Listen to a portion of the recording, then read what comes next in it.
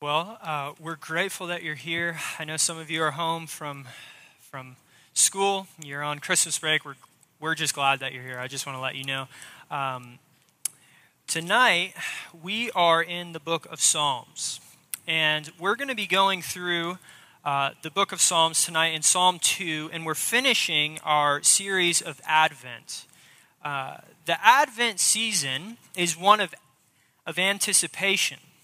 Right? This is a time of year where we get to celebrate the anticipation of our coming King. So at Christmas, right, we celebrate Jesus' birth, but we need to recognize that this is also a season for us to look forward to the second coming of Jesus.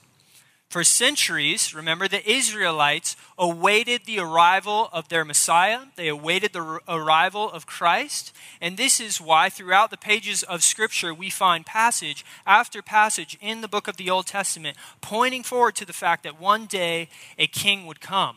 One day the Christ would come.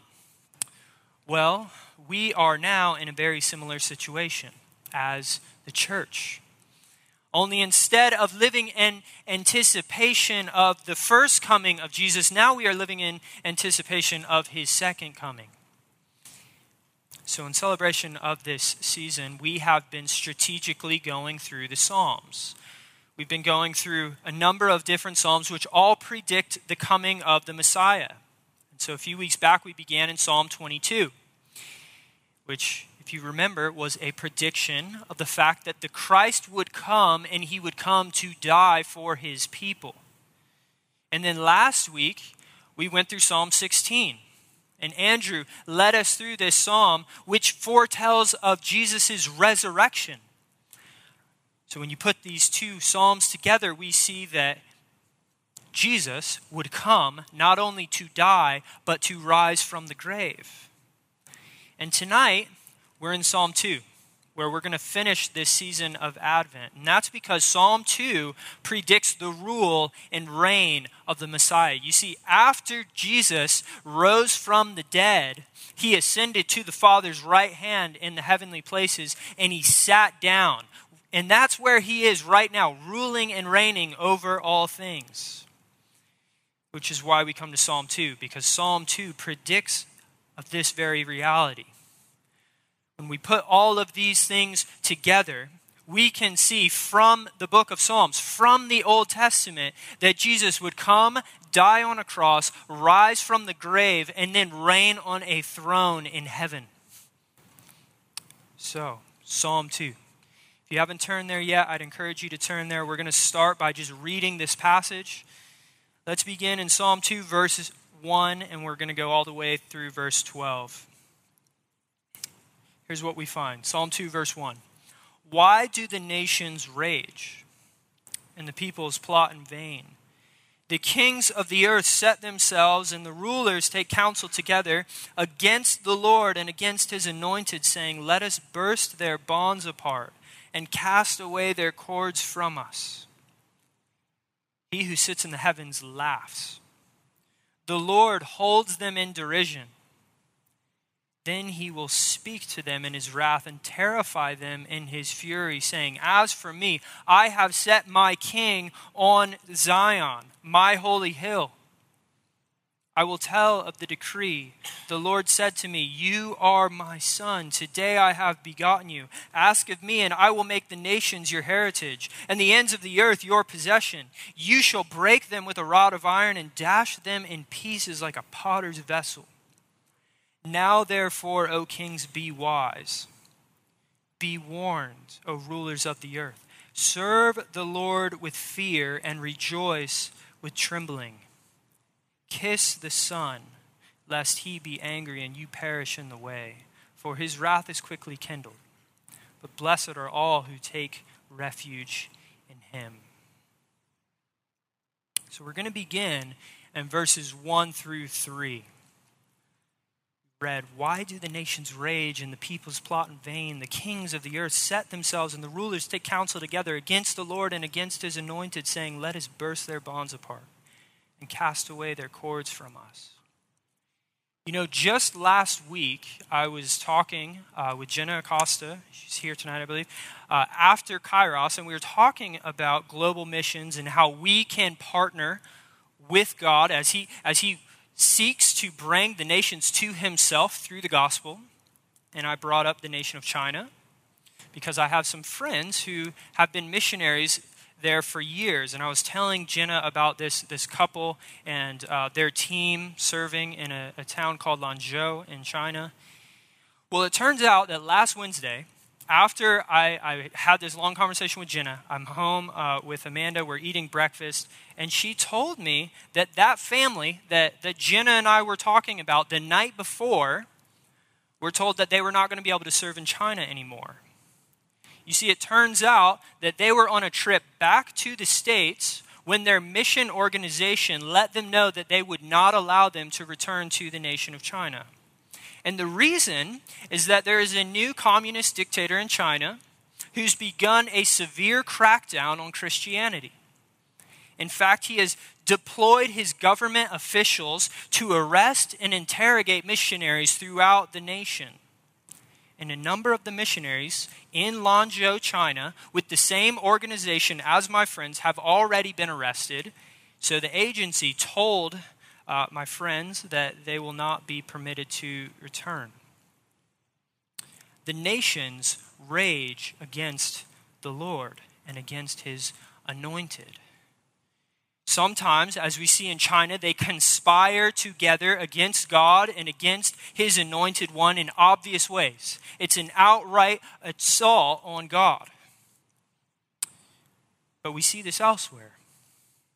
The socialist dictator in Venezuela has starved his people while he and his lackeys relax in comfort. The same thing is happening in North Korea, another communist regime. Right now, there are riots and terrorist attacks reaping havoc in the nation of France. The nations rage against the Lord. But we have to be honest. This is also an American epidemic. We cannot be blinded into thinking that we are safe here in America. Let's not fall into the temptation of imagining that our nation is not on an assault against the Lord. Just last week, our nation's highest court had the opportunity to ban the federal funding of Planned Parenthood, which is the nation's leading provider of abortion. And it turned out that the court, which, by the way, has a conservative majority, decided against that decision. The nations, even here in America, rage against the Lord. In verse 2, we see that this is a strategic move on the part of the nations. They don't merely rage in this disorganized and chaotic manner. No, they come together. They gather against the Lord. They conspire with one another. They join forces. They make an alliance against God. Look at verse 3. Here we get some insight into how they wage their war. They say, "Let us burst their bonds and cast away their cords from us." What's he saying here? They are seeking to break off the Lord's cords. They hate the restraint that the Lord places on them. They hate God's law, and so they work together to do whatever they can in order to distance themselves from God's law. This is what the postmodern war on truth represents. It's a war. It's the nations gathering together. The goal of postmodernity is to obliterate any sort of objective moral standard from our society. It's a worldview determined to throw off the cords of the Lord. It's a worldview determined to fight against God's standards for life and godliness.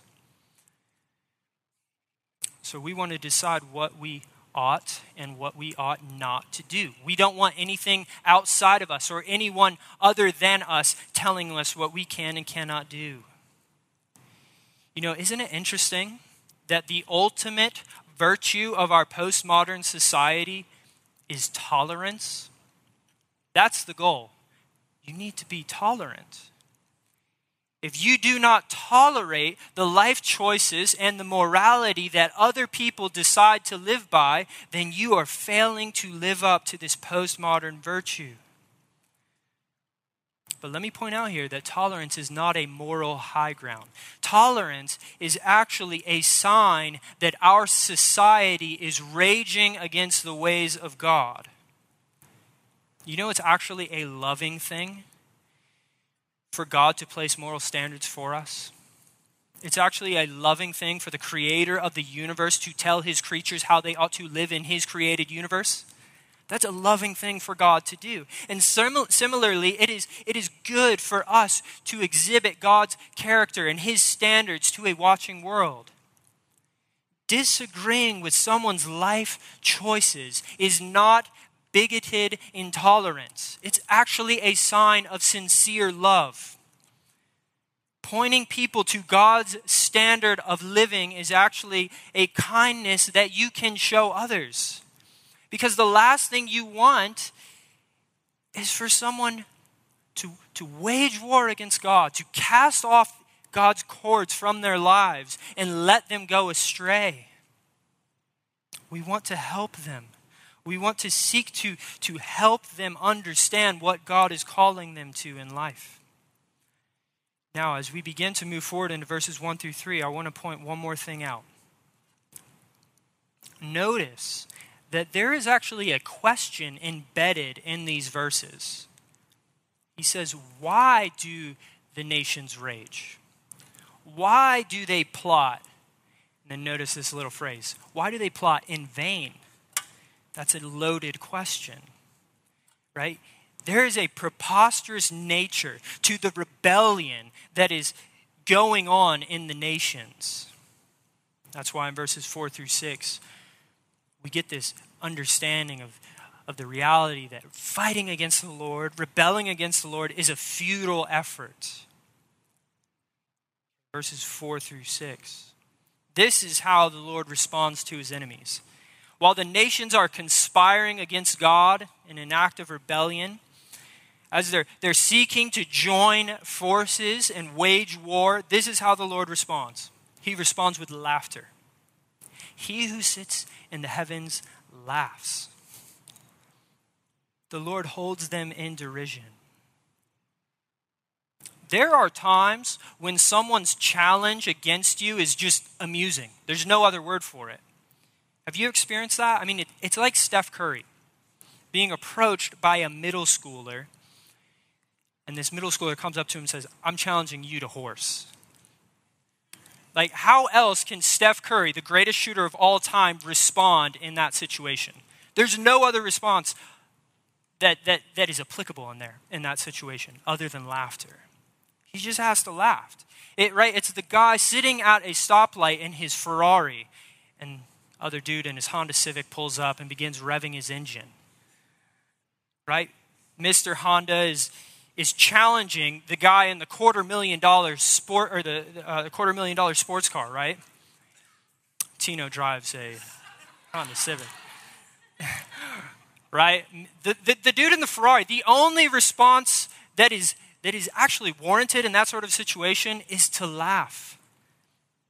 And what makes these sorts of situations all the more amusing is when Mr. Honda Civic or the middle schooler is like dead serious. Like, no, Steph, I am challenging you. And he's like bloodthirsty, right? And okay, I'll play horse with you, right? But it's a lost cause. That's what we have here. The nations have set themselves up against the Lord for battle. They're ready to wage war, and the Lord looks at them and all he can do is laugh.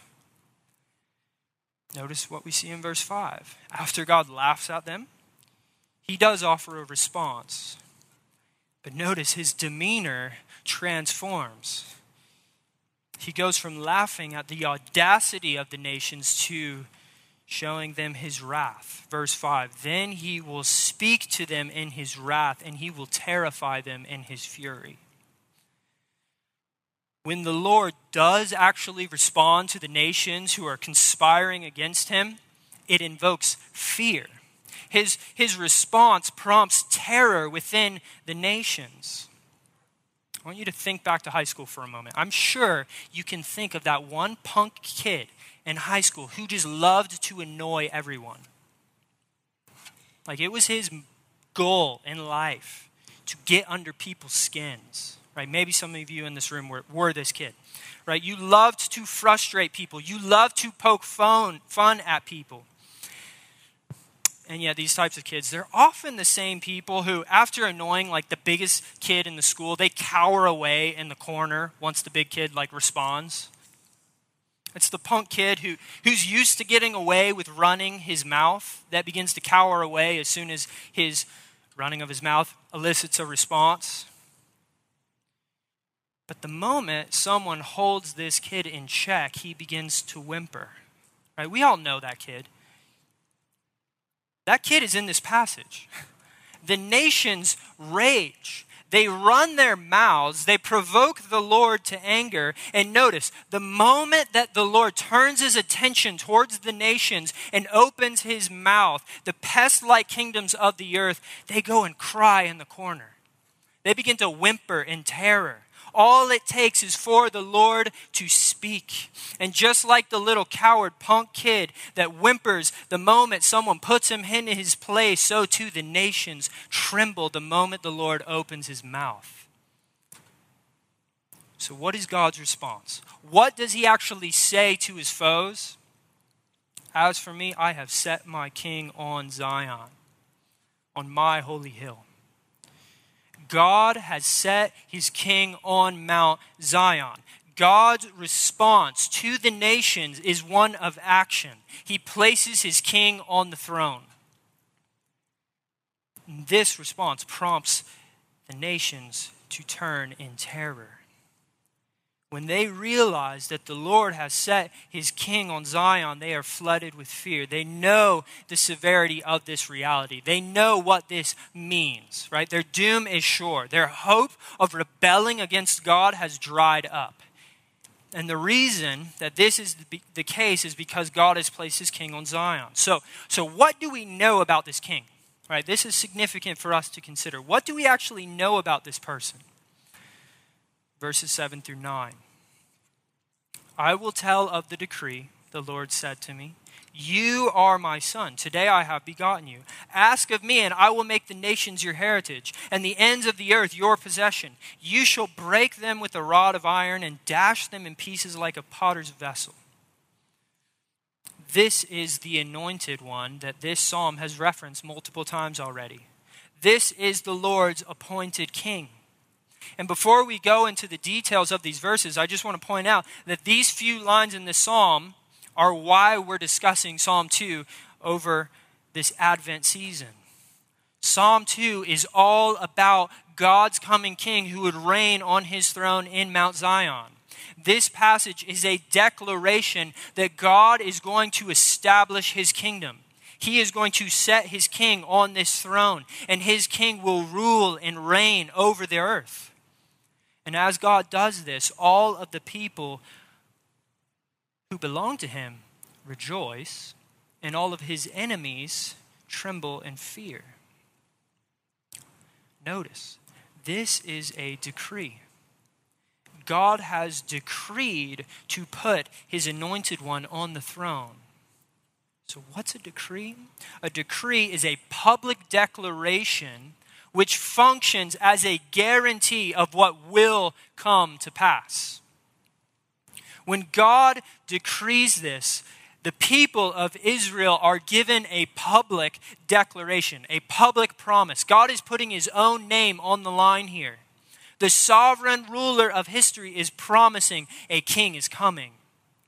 So who is this king? Who is the king that the people of Israel are waiting for in Psalm 2? It is the begotten Son.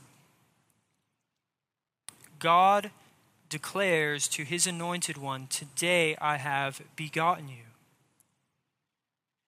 What is this getting at? What does this mean? Well, as New Testament Christians, we have an added level of understanding when we come to Psalm 2. We have an added level of understanding of who this this begotten Son is, in fact. We know Jesus is the only begotten Son of the Father. But I want to point out that when you read Psalm 2 in its original context, we shouldn't immediately just jump to the fact that Jesus is the begotten Son of God. This psalm is actually using Old Testament language. It's speaking of a coming Son. Here's what I mean. This phrase carries on an idea that's spoken throughout the course of the entire Old Testament. God has promised over and over and over again that he will bring a son. He will deliver his people through an offspring. So this promised son appears over and over again throughout the pages of the Old Testament. So let's just do a quick survey of some of the places we see promises that an offspring will bring deliverance. Remember back to Genesis 3. This is one of the first promises God gives in the pages of Scripture. What does God promise Adam and Eve right after they fell into sin? God promises salvation for his people, and he promises judgment for the serpent. Remember, the serpent tempted Eve into sin. And God promised that this rescue would come for God's people through a son. The woman would have a son, and this son would crush the head of the serpent. Next, another important figure in the Old Testament, Abraham. Similarly to Adam and Eve, Abraham was offered an offspring. God promised Abraham that from his lineage, from his offspring would come kings. Well, this is interesting. Adam and Eve, then Abraham, are promised an offspring. And this offspring will bring judgment to God's enemies, and he will rule as king. Does that not sound like Psalm 2 to you? We'll keep going. Likely the person who wrote Psalm 2 was King David. King David also received a promise from God in 2 Samuel chapter 7 that he would have a son who would reign as king and bring about peace to all the earth. Again, does this not sound like Psalm 2? This is why this psalm anticipates a begotten son to come and reign on the throne. Psalm 2 is reflecting on the fact that God has promised over and over again that an offspring is coming, a son is coming, and he will rule and he will reign. He will bring about peace. He will bring about a lasting peace. He will put all of God's enemies to rest. But we can't stop at reading Psalm 2 in light of what the Old Testament says. We have to read Psalm 2 in light of what the New Testament says as well. You know, you may remember the very beginning of Hebrews, verse 5, we have a quotation from Psalm 2. If you were here before we were in the book of Psalms, we spent quite a bit of time in the book of Hebrews. And Hebrews 1, right at the outset of the book, brings up Psalm 2. It brings up this begotten son. So let me just turn there to Hebrews chapter 1. Let me just read the first 5 verses of Hebrews 1. Here's what we read. Long ago, at many times and in many ways, God spoke to our fathers by the prophets. But in these last days, he has spoken to us by his Son, whom he appointed the heir of all things, through whom also he created the world. He is the radiance of the glory of God and the exact imprint of his nature. And he upholds the universe by the word of his power. After making purification for sins, he sat down at the right hand of the majesty on high, having become as much superior to angels as the name he has inherited is more excellent than theirs. For to which of the angels did God ever say, "You are my son. Today I have begotten you"? You see, Psalm 2 shows up right at the outset of Hebrews. Right? Hebrews can't go 5 verses without bringing Psalm 2 to our attention. Jesus is the promised reigning son of David. You see, as David wrote Psalm 2, he was reflecting on the fact that this promised son would come. and he would put all of God's enemies in their place. But God fulfilled this promise in a greater way than Adam, than Abraham, or even David would have ever imagined. You see, what they did not realize was that the promised son of Adam, the promised son of David, the promised son of Abraham would actually be the eternal Son of God. That was something that they just did not realize. The Lord has a way of fulfilling his promises in far more profound ways than the original Old Testament writers even would have realized. And this is one of those examples. Now look what the Lord will do for his son in verses 8 and 9. Verse 8, ask of me, and I will make the nations your heritage, and the ends of the earth your possession. You shall break them with the rod of iron and dash them in pieces like a potter's vessel. The Lord will make the nations, his anointed ones, inheritance. In other words, all of those people who have decided to set themselves against the Lord will soon realize we're under his dominion. We're under this king's dominion. Amanda and I recently watched a series on Netflix called Designated Survivor. This is one of those shows that starts off kind of well, and then all of a sudden it just dies this slow and bitter death. They canceled it after the second season, and they did so for a good reason.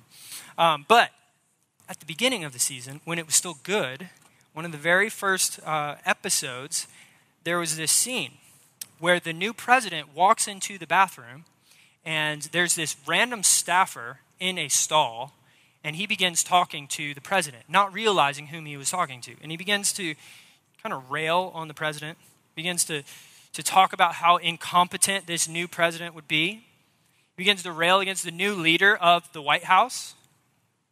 And the staffer goes on and on about the new president's incompetence. But eventually he leaves his stall and he stands face to face with the new president. And he realizes that he has not only been criticizing his boss to his face, he's been criticizing the president of the United States to his face. Obviously, right, he's filled with fear. He begins to blush. The situation has gone horribly wrong. He's been criticizing the president to his face. Well, to a far greater degree, that's what's happening here in Psalm 2. The nations are gathering together in order to wage war against the Lord and against the Lord's anointed one. But little do they realize God's anointed one is now their king. You see, God appoints his son to sit on the throne, and then he expands his son's kingdom to the ends of the earth. And now all of God's enemies are under the jurisdiction of God's newly inaugurated king. The very same people who were conspiring against the Lord are now standing there recognizing the one we are conspiring against is now our commander-in-chief. So how do you respond when you realize that you are waging war against the king himself? What do you do when you recognize that you are on the wrong side of history? You are standing against the king of history. Well, those who find themselves under God's rule have one of two options. It's pretty simple. Either they submit or they rebel. Either they serve the king or they continue in their futile war against him. That's what we see in verses 10 through 12. Now the kings of the earth have to decide. How are they going to respond to the fact that the king has been set on his throne? Verse 10, now therefore, O kings, be wise. Be warned, O rulers of the earth. Serve the Lord with fear and rejoice with trembling. Kiss the Son, lest he be angry and you perish in the way, for his wrath is quickly kindled. Blessed are all who take refuge in him. You see, God sent his Son to rule, but his kingdom is not limited to the nation of Israel. Here we see that this coming king would rule over the entire earth. And all of the kings of the earth now have a decision to make. But as the ruler of all, this king, he doesn't do what is necessarily expected. He doesn't just come and offer judgment the moment he sits on his throne. Instead, he offers an invitation to all people. Anyone who calls on the name of this king will find refuge in him. Notice just this list of exhortations. God calls to the kingdoms of the earth, which these are the same ones in verses 1 through 3 who are waging war against him. He says, serve the Lord, be wise, kiss the Son. Right? This is the proper response. Now that Christ is king, you ought to kiss the Son. Show him the respect that he is due. And yet, when Christ came, the kingdoms of the earth did not heed this warning. Christ came the first time, the nations decided to gather together and wage war against the Son. In fact, they went to the extent of putting this Son to death. They put him to death on the cross, which is what we read about last week in Psalm 22, or 2 weeks ago. Christ's death was foretold in Psalm 22. But he did not remain in the grave. The coming king rose. He rose from the grave. This moment was also predicted in Psalm 16. And now that Christ is risen from the dead, he is now reigning on the eternal throne of heaven. But this offer of grace still stands. The kings of the earth are still given the opportunity to respond with humility. They're still given the opportunity to respond by kissing the Son. Right? He is reigning from heaven for the time being, but that will not always be the case. Christ will not always be reigning from heaven, offering grace. He will return. We see hints of that in this passage. When he does return, there will be recompense. Kiss the Son, lest he be angry, and you perish in the way, for his wrath is quickly kindled. Christ will return to earth. And either you can pay him the respect he deserves, or you can continue to wage your war against him. But we have to be assured that those who wage their war against the Son will face him one day, and they will not face his kindness. Instead, they will face his judgment, because he is returning to offer judgment. He is returning to offer justice. And when you set yourself against the king, you will perish, for his wrath is quickly kindled, like we see right here. But we can't end there, because the psalm doesn't end there. Notice how this passage ends. Those who serve the Son, those who kiss the Son will be blessed. Blessed are all who take refuge in him. This is the beauty of the King. There is always an opportunity to serve him. As long as there is breath in your lungs, there is an opportunity to turn from your rebellion and walk in communion with God. Because those who repent of their rebellion can go from being enemies of God to being friends of God. And those who turn to Christ, instead of facing his wrath, will face eternal blessings. Remember, last week we read about the eternal blessings of the Lord. We saw this in Psalm 16. There are pleasures forevermore at the right hand of God. There are pleasures forevermore in God's presence. He offers eternal joy. God is the source of joy. He is the source of happiness. He is the source of blessing. And when you enter into his presence, when you find refuge in him, you are entering into the presence of unquenchable, never-ending joy. Okay, this might sound like a random question, but have you ever been to a Brazilian steakhouse? Just, if you don't know what a Brazilian steakhouse is, all you have to think about is it's all you can eat steak, essentially. It's all you can eat meat. All you can eat meat. Now, maybe if you're like me, you're already a little bit suspicious. You're thinking, all you can eat restaurants, they spark immediate skepticism in my mind. Like, that's me, right? In fact, Christian and I, the other day, Christian Cindy, we were talking, and he recommended that we go to an all-you-can-eat buffet, and I like almost threw up in my mouth, right? That's like my immediate reaction to the idea of eating at a buffet. But a Brazilian steakhouse is different. You know, when you walk into a Brazilian steakhouse, you have to drop like loads of cash, which is why I'm skeptical of most buffets, because it's like $10 for all you can eat food. I'm like automatically just like, I'm not buying this, right? But when you go to a Brazilian steakhouse, like let's say an inexpensive one, you're dropping like $50 a plate.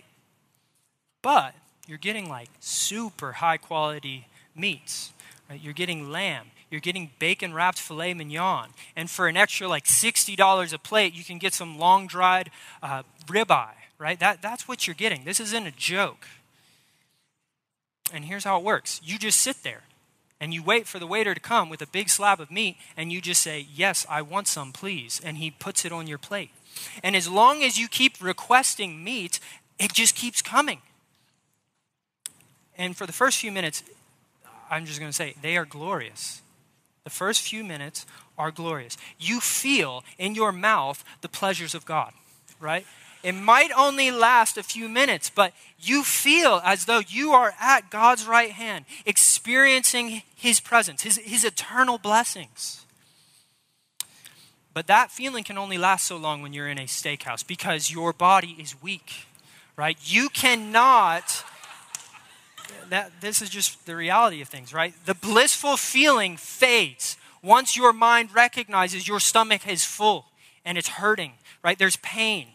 Eventually, you feel as though you are fighting against pain just so that you can experience the taste of the bacon-wrapped filet, right? You're just putting it in your mouth for the taste and spitting it out, right? It's gross. But like anything to get more. If you know Calvin Santos, just ask him about his last experience at a Brazilian steakhouse. He's Brazilian, and he loves Brazilian steakhouses. It's kind of like the story in the Old Testament where they eat so much meat, there's like meat coming out of their noses. Like that was Calvin from a Brazilian steakhouse, right? It's as though you're just experiencing the pleasures of God, but then in a moment they vanish, and just stomach pain just comes, right?